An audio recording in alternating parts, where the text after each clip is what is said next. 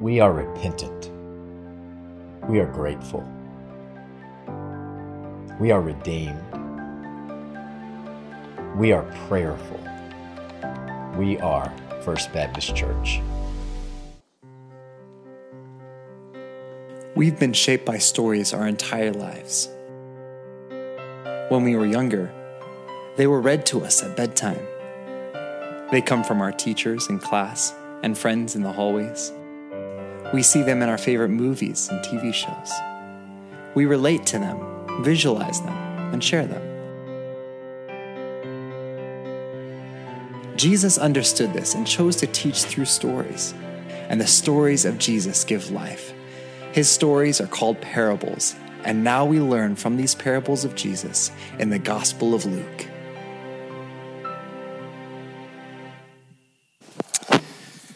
Well, good morning. It's so good that we get to sing songs together that remind us of Jesus and the work that he's done in our life, that it's not about our righteousness, but his, that we have a Redeemer who has sought after us and found us. That's good news, and it's good reminders for us.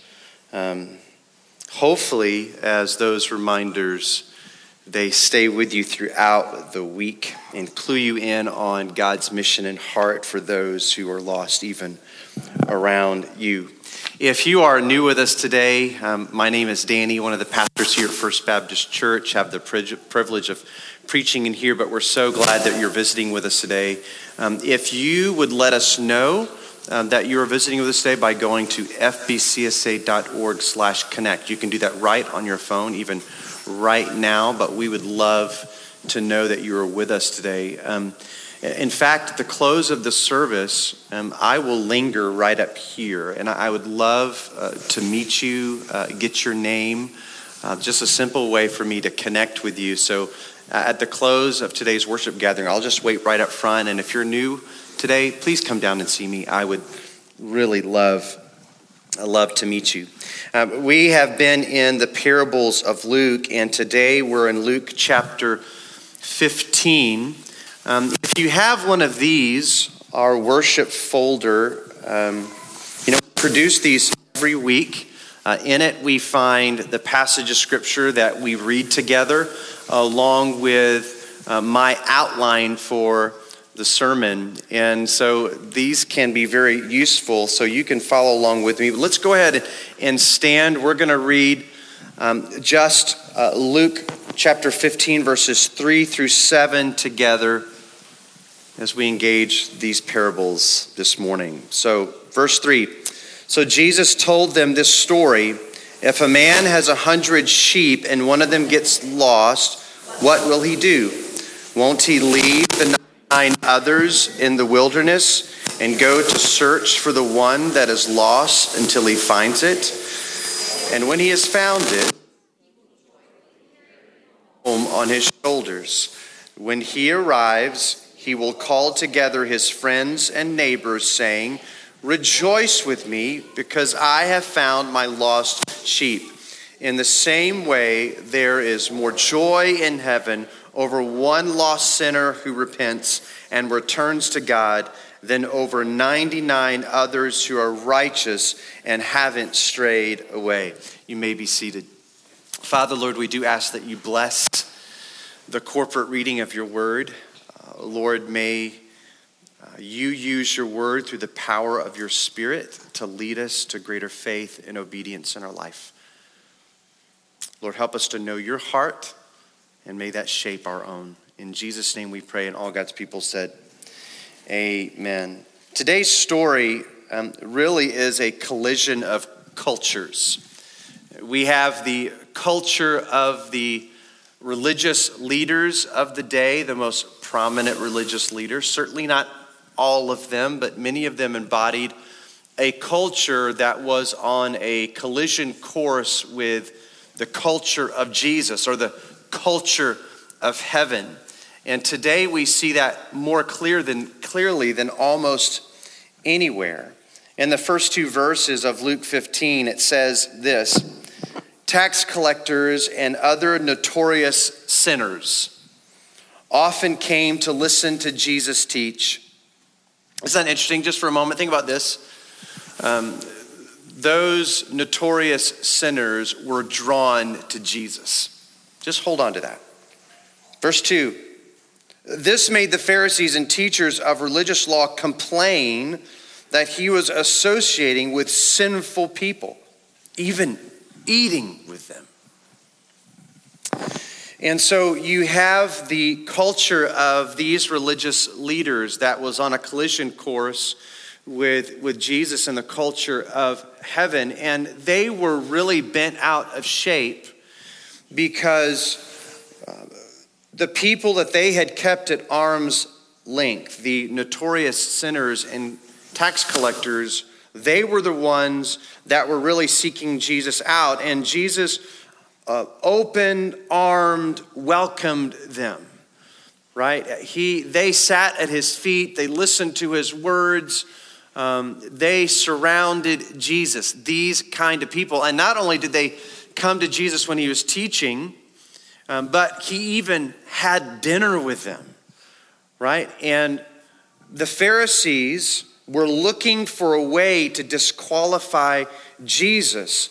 And so as they saw him interact very closely with these sinners, these tax collectors, in their own thinking, they're saying, how in the world can a teacher of God's word, a rabbi, associate himself with the unrighteous or the unclean? By merely having dinner with them, somehow the uncleanliness of the people will rub off on him and make him unrighteous. How could he, being a teacher of God's word, associate with them? And they were looking for every opportunity to say, see, Jesus is not qualified to be a teacher of God's word. There's no way he could be the Messiah. The teachers of the law, those religious leaders of the day that we call Pharisees, they surrounded themselves not with the unrighteous, but with the righteous. The rabbis, the teachers, their mission was never to draw near to the weak and the hurting or the sinful, but to surround themselves with those who have earned their attention. In their minds, those who are righteous because they have followed all the rules, not just the law, but the rules that they had added to the law. You had to earn their attention by being righteous, whereas Jesus eagerly received those who were called sinful. That was their culture. And so Jesus, knowing their heart, hearing the rumblings of their complaining, takes the opportunity to say, can I tell you what the culture of heaven is really like? I know your culture. You don't associate with the unclean, the unrighteous, the sinful. You don't go to the tax collectors. You avoid them. You keep them at arm's length. But can I tell you what the culture of heaven is like? And then Jesus tells some of the sweetest, most memorable parables that we have ever read or heard, right? Almost all of you could probably retell these parables. I mean, you might miss a little detail here or there, but almost all of this in this room, if you have grown up, even in our culture, not ever going to church, you've probably heard the story of the lost sheep. Because it's a powerful story that resonates with us.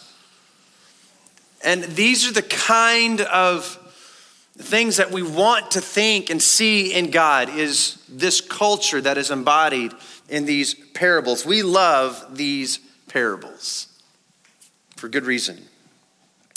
And so Jesus says, listen, can I tell you what heaven is like? And let me show you through these simple stories. And the first of those stories is the story of the shepherd who has lost his sheep. He is tasked with caring for every single need that these sheep have, right? He makes sure that they're well. He makes sure that they're fed. He makes sure that they're safe and protected by prey. And when one is lost, what do you suppose that he does? Jesus says, listen, when one of his sheep is lost out of 100, 99 are safe, but one is gone. No, the shepherd sets aside everything that he's doing to go find the one. And when he finds the one, he puts him on his shoulder and he brings him back to the fold, and he rejoices in the finding of the one. Let me just read these two verses that I think really capture part of the culture that Jesus is trying to reveal. Verse 4 of chapter 15, it says, if a man has 100 sheep and one of them gets lost, what will he do? Won't he leave the 99 to go search for the one that is lost until he finds it? Won't he go searching? And then in verse 8, or suppose a woman has 10 silver coins and loses one. Won't she light a lamp and sweep the entire house and search carefully until she finds it? One of the parts of this culture of heaven that Jesus wants to teach these Pharisees and now us is that the culture of heaven is bent on searching for the lost. That one of its greatest ambitions is, as it looks upon the lost and the hurting and the weak and the broken and sinful, is to seek that which is lost, to search for them. That's pretty cool. That's pretty cool. You know, Jesus uses this parable of lostness because I think it really resonates with his listeners. In fact, all his parables, he uses them because the content of that parable, the subject of that parable, they can kind of identify with. And I think this is true for us too. I think every Pharisee that heard this parable probably can say, I've lost something before. And really, I went out of my way to find it. Have you ever lost something that you really set aside everything else so that you could find it? Have you ever been there? I know someone today. Michaela, where are you? Right, Michaela, what did you lose today? She lost an earring today, and she wants to find that earring. Listen, every one of us can resonate and identify with this story because we all have lost something. Now, how many of you ever lost your keys before? How consequential is that? You can't go anywhere unless you find your keys. I remember one time I was looking all over the house for my keys only to find out they were with Anna and she was somewhere else. And so I just had to wait till she got home. It was consequential. I couldn't go anywhere if I didn't find those keys. Every time I'm about to travel across the world, I have this weird feeling that I'm not going to be able to find my passport. Anyone felt that before? And it's like it's supposed to be in a folder in a filing cabinet in our garage. One time, this is several years ago, weeks out from having to travel, I go and it's not in there, and it's not in. And I'm thinking, oh gosh, I can't find my passport. I'm not going to be able to travel. Listen, some things that are lost have significant consequence. It's consequential. If I don't find it, I'm not going anywhere, and I don't have enough time to apply for a new passport. Now, luckily, it was where I last had it, which was in a backpack that I traveled with the last time I traveled overseas. But regardless, Jesus chose a story of lostness that would resonate with his hearers, and it resonates with us today. And in this case, lostness was of great consequence. Both in the story of the shepherd and the lost coin, both of them were of consequence. This little sheep's life was on the line. This woman's livelihood was on the line if that coin was not found. Being lost and being found is of great consequence. And what we find in the culture of heaven is that when heaven looks down upon the brokenness and lostness of our world, heaven is not smug in its culture. It doesn't keep us at arm's length. No, because of the consequence of being lost, heaven says we will go to great lengths to find the lost. And when I mean by heaven, I mean God. We have this picture of, and we'll get to that in a minute, of the angels and God celebrating together in those who are lost are being found and those who turn back to God. But it's a remarkable image that with all the righteousness in heaven, the righteousness of God and the righteousness of the Son and the righteousness of the Spirit among these angels who celebrate day in and day out the holiness of God in the richness and beauty of the righteousness of heaven. When it looks down upon the lostness of humanity, it does not stay away. It is not smug, but it goes to great lengths to find the lost. That's the culture of heaven. God's response to our sinfulness is not loathing. Listen to this. God's response to our sinfulness and brokenness is not loathing. Yes, we are worthy of God's wrath. We are in fact children of wrath. That's what Paul writes about the nature of God's justice towards us who remain in our sin, that we are children of wrath. But let me tell you, God does not find delight in the destruction of the wicked. God does not wring his hands with joy and twinkle his eyes because he can't wait till judgment day comes so he can wipe out the wicked. That's not the heart of God. In fact, Ezekiel chapter 33, verse 11 says this. This is God speaking. Now listen to him. I'm actually going to back up to verse 10. Son of man, give the people of Israel this message. You are saying, our sins are heavy upon us. We are wasting away. How can we survive? In verse 11, as surely as I live, says the sovereign Lord, I take no pleasure in the death of wicked people. I only want them to turn from their wicked ways so that they can live. Turn from your wickedness, O people of Israel. Why should you die? And the answer to that is why, since I've made a way for you. But the point is this, is that the culture of heaven is not loathing.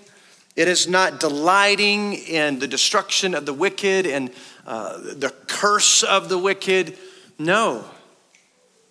God delights in the lost that are found. And because his delight is in seeking the lost, and because there is great consequence for those who are not found, God says, I'm going to send a search party. That's the culture of heaven. God's deepest longings and his desires is to find that which is lost. Much like a parent who has made a terrible and consequential decision in their life. This parent may be angry, this parent may be disappointed, this parent may be even willing to allow that child to suffer the consequences of that decision.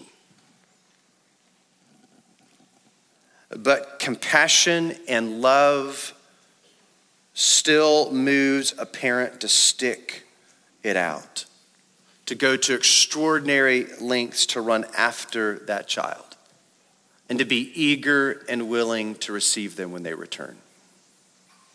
That's what Jesus is trying to capture here. That the culture of heaven, the culture of God in responding to those who are lost is very different than yours, Pharisees. You only want to surround people you're comfortable with, people that you call righteous, that have earned your attention. You have nothing to do with the weak or burdened or hurt or broken or sinful.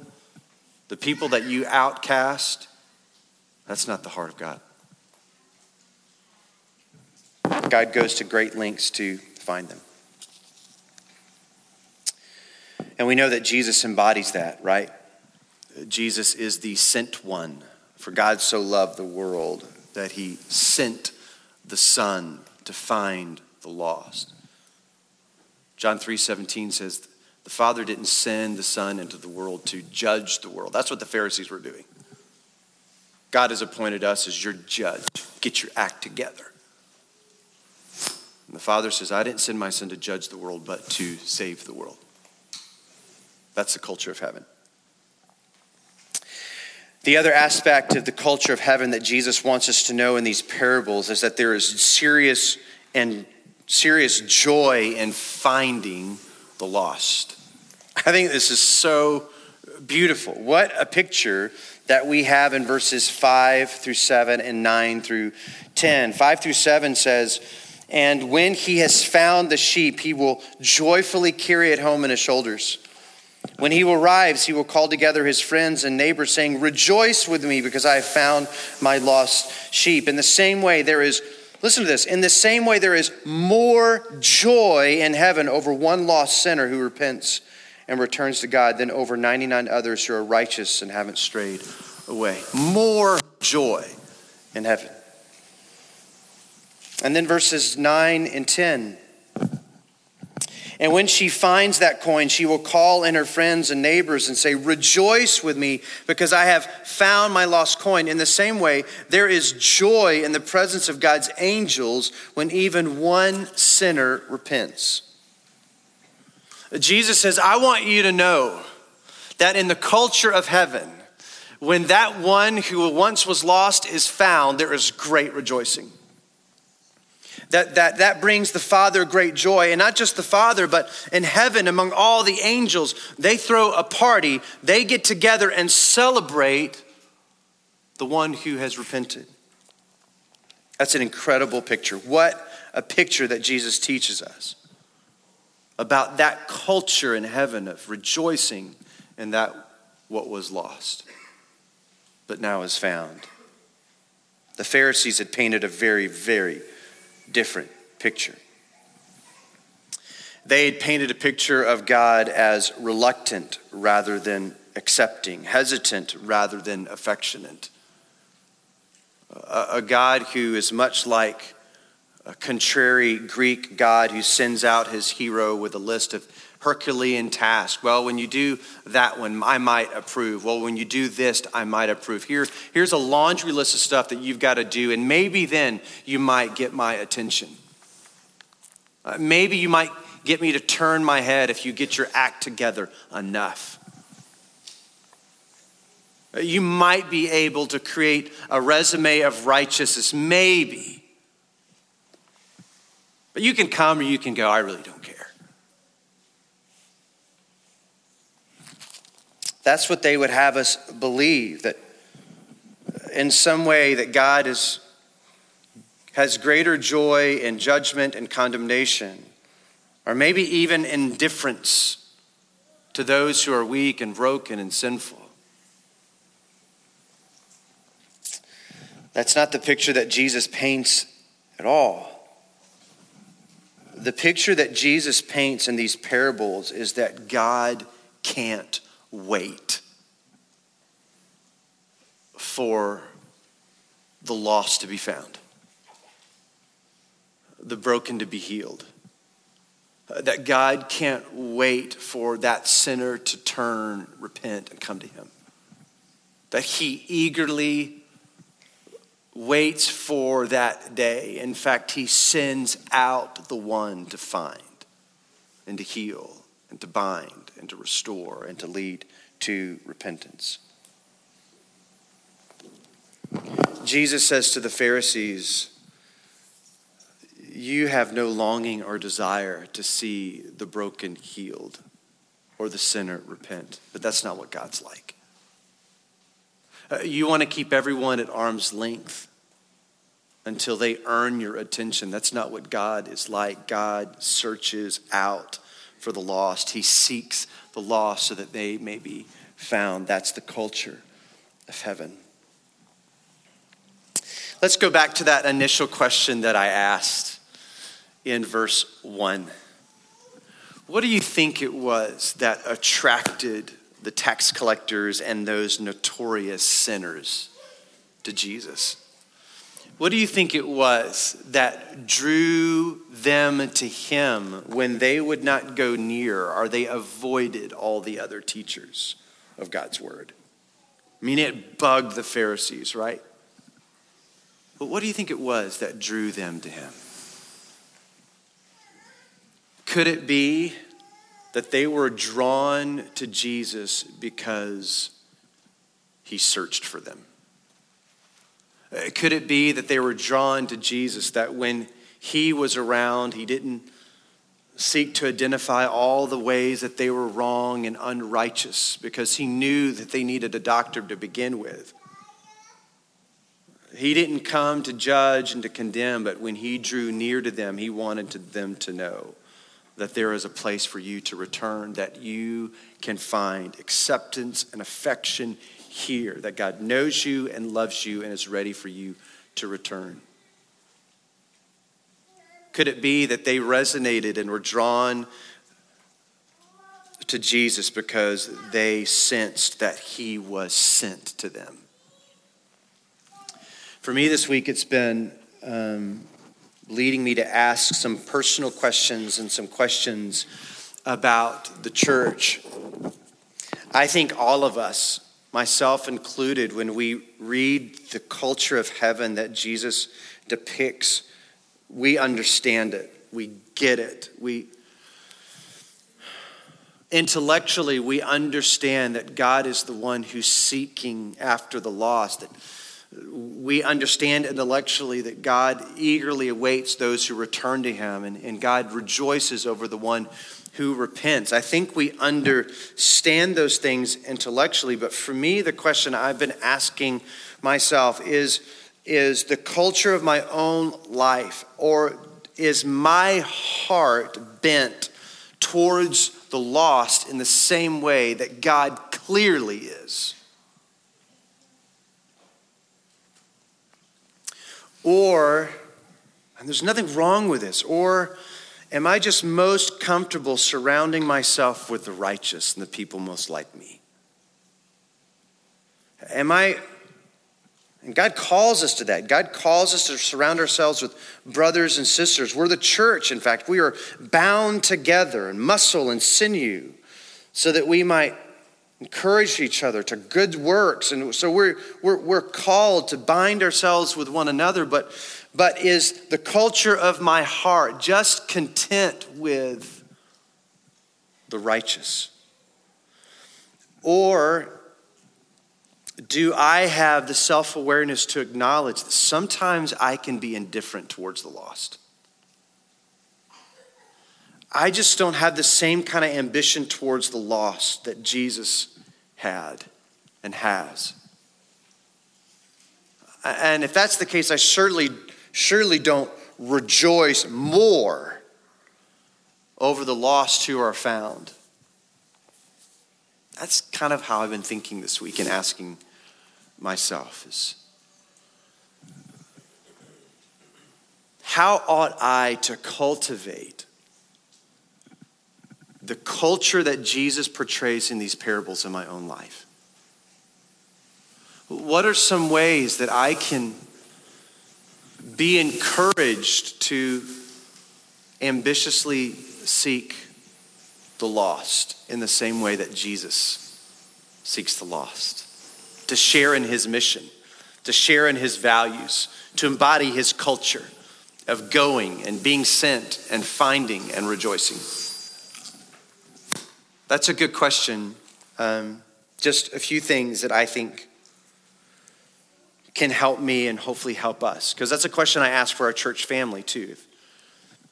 Are we indifferent to the lostness out there?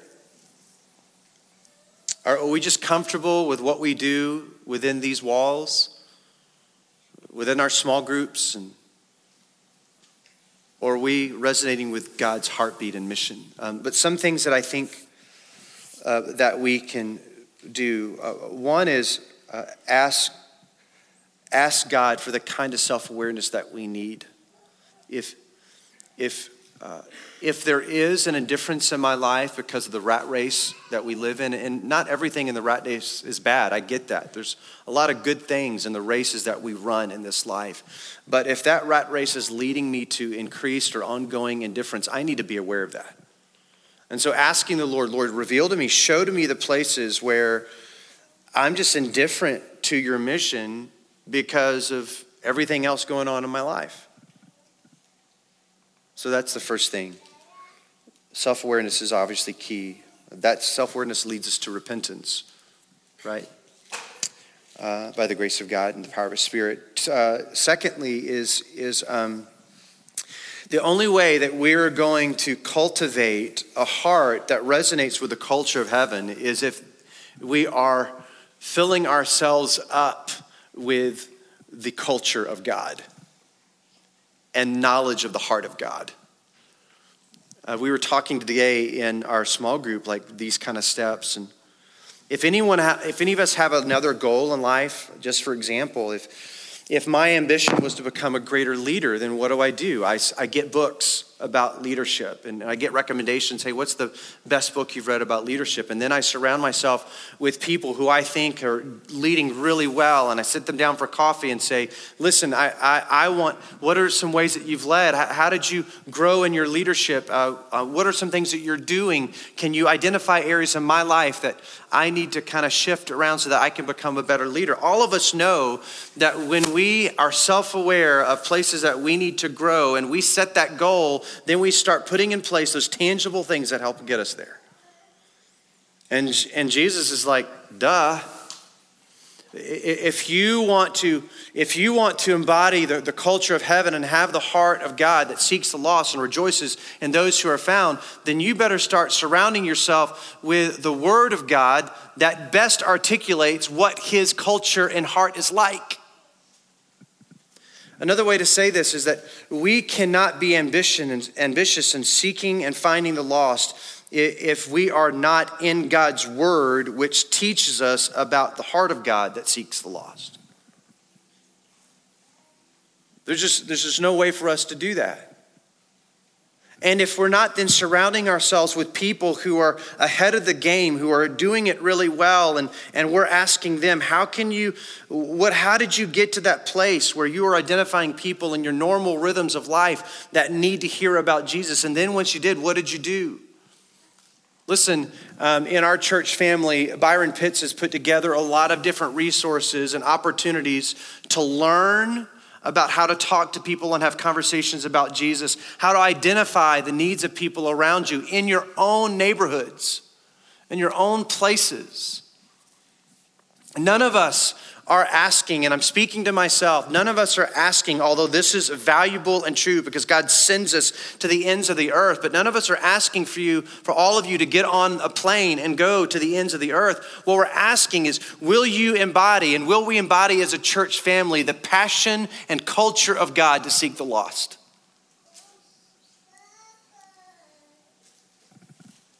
And we want to do everything we can to encourage that, to fan that flame and provide those resources. In fact, this is just on the fly. Byron, when's our next training? It's February 26th. February 26th. Saturday, 1:30 to 3. And I'll have another one on Sunday after class. We'll have two different opportunities. Awesome. So listen, we want to give you opportunities. How do I talk to people about Jesus in a way that doesn't feel rote and canned? Come, we'll help you. Those are where those conversations are happening. God wants to use you with the people that you're already with, already around, all the time, who need to be found. Will we do that? Will I embody that more and more in my life? I think we will be shocked and surprised that when we begin the seeking, the kind of people who are drawn to that in us, that we're ready to receive you. We're eager to find you.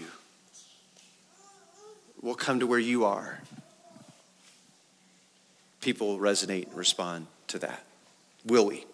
Let's pray. Father, thank you so much for your grace towards us. Thank you for your Son that you sent so that we could be found. Lord, none of us are children of God without you finding us and initiating that searching. Lord, help us to do the same. Help us to embody that vision and culture in our own life. Help us to take steps towards that. Lord, we all would acknowledge we're not where we'd want to be and all that. I can be indifferent sometimes. My mind can be consumed by other things in my life. Lord, how can we live in this world where we have to take care of our families and put food on the table? And how can we do all of those mundane things in life and be able to see that your mission is wrapped up all in it? Lord, help us to see that.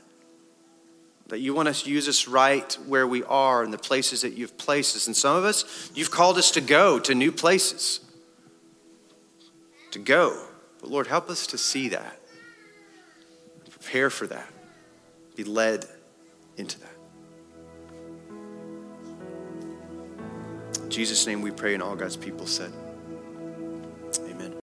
First Baptist Church has been broadcasting its services of new life and historic faith for 46 years. We would like to ask that you continue to pray with us for this ministry and also for your financial support so that we can continue this ministry for years to come. Thank you.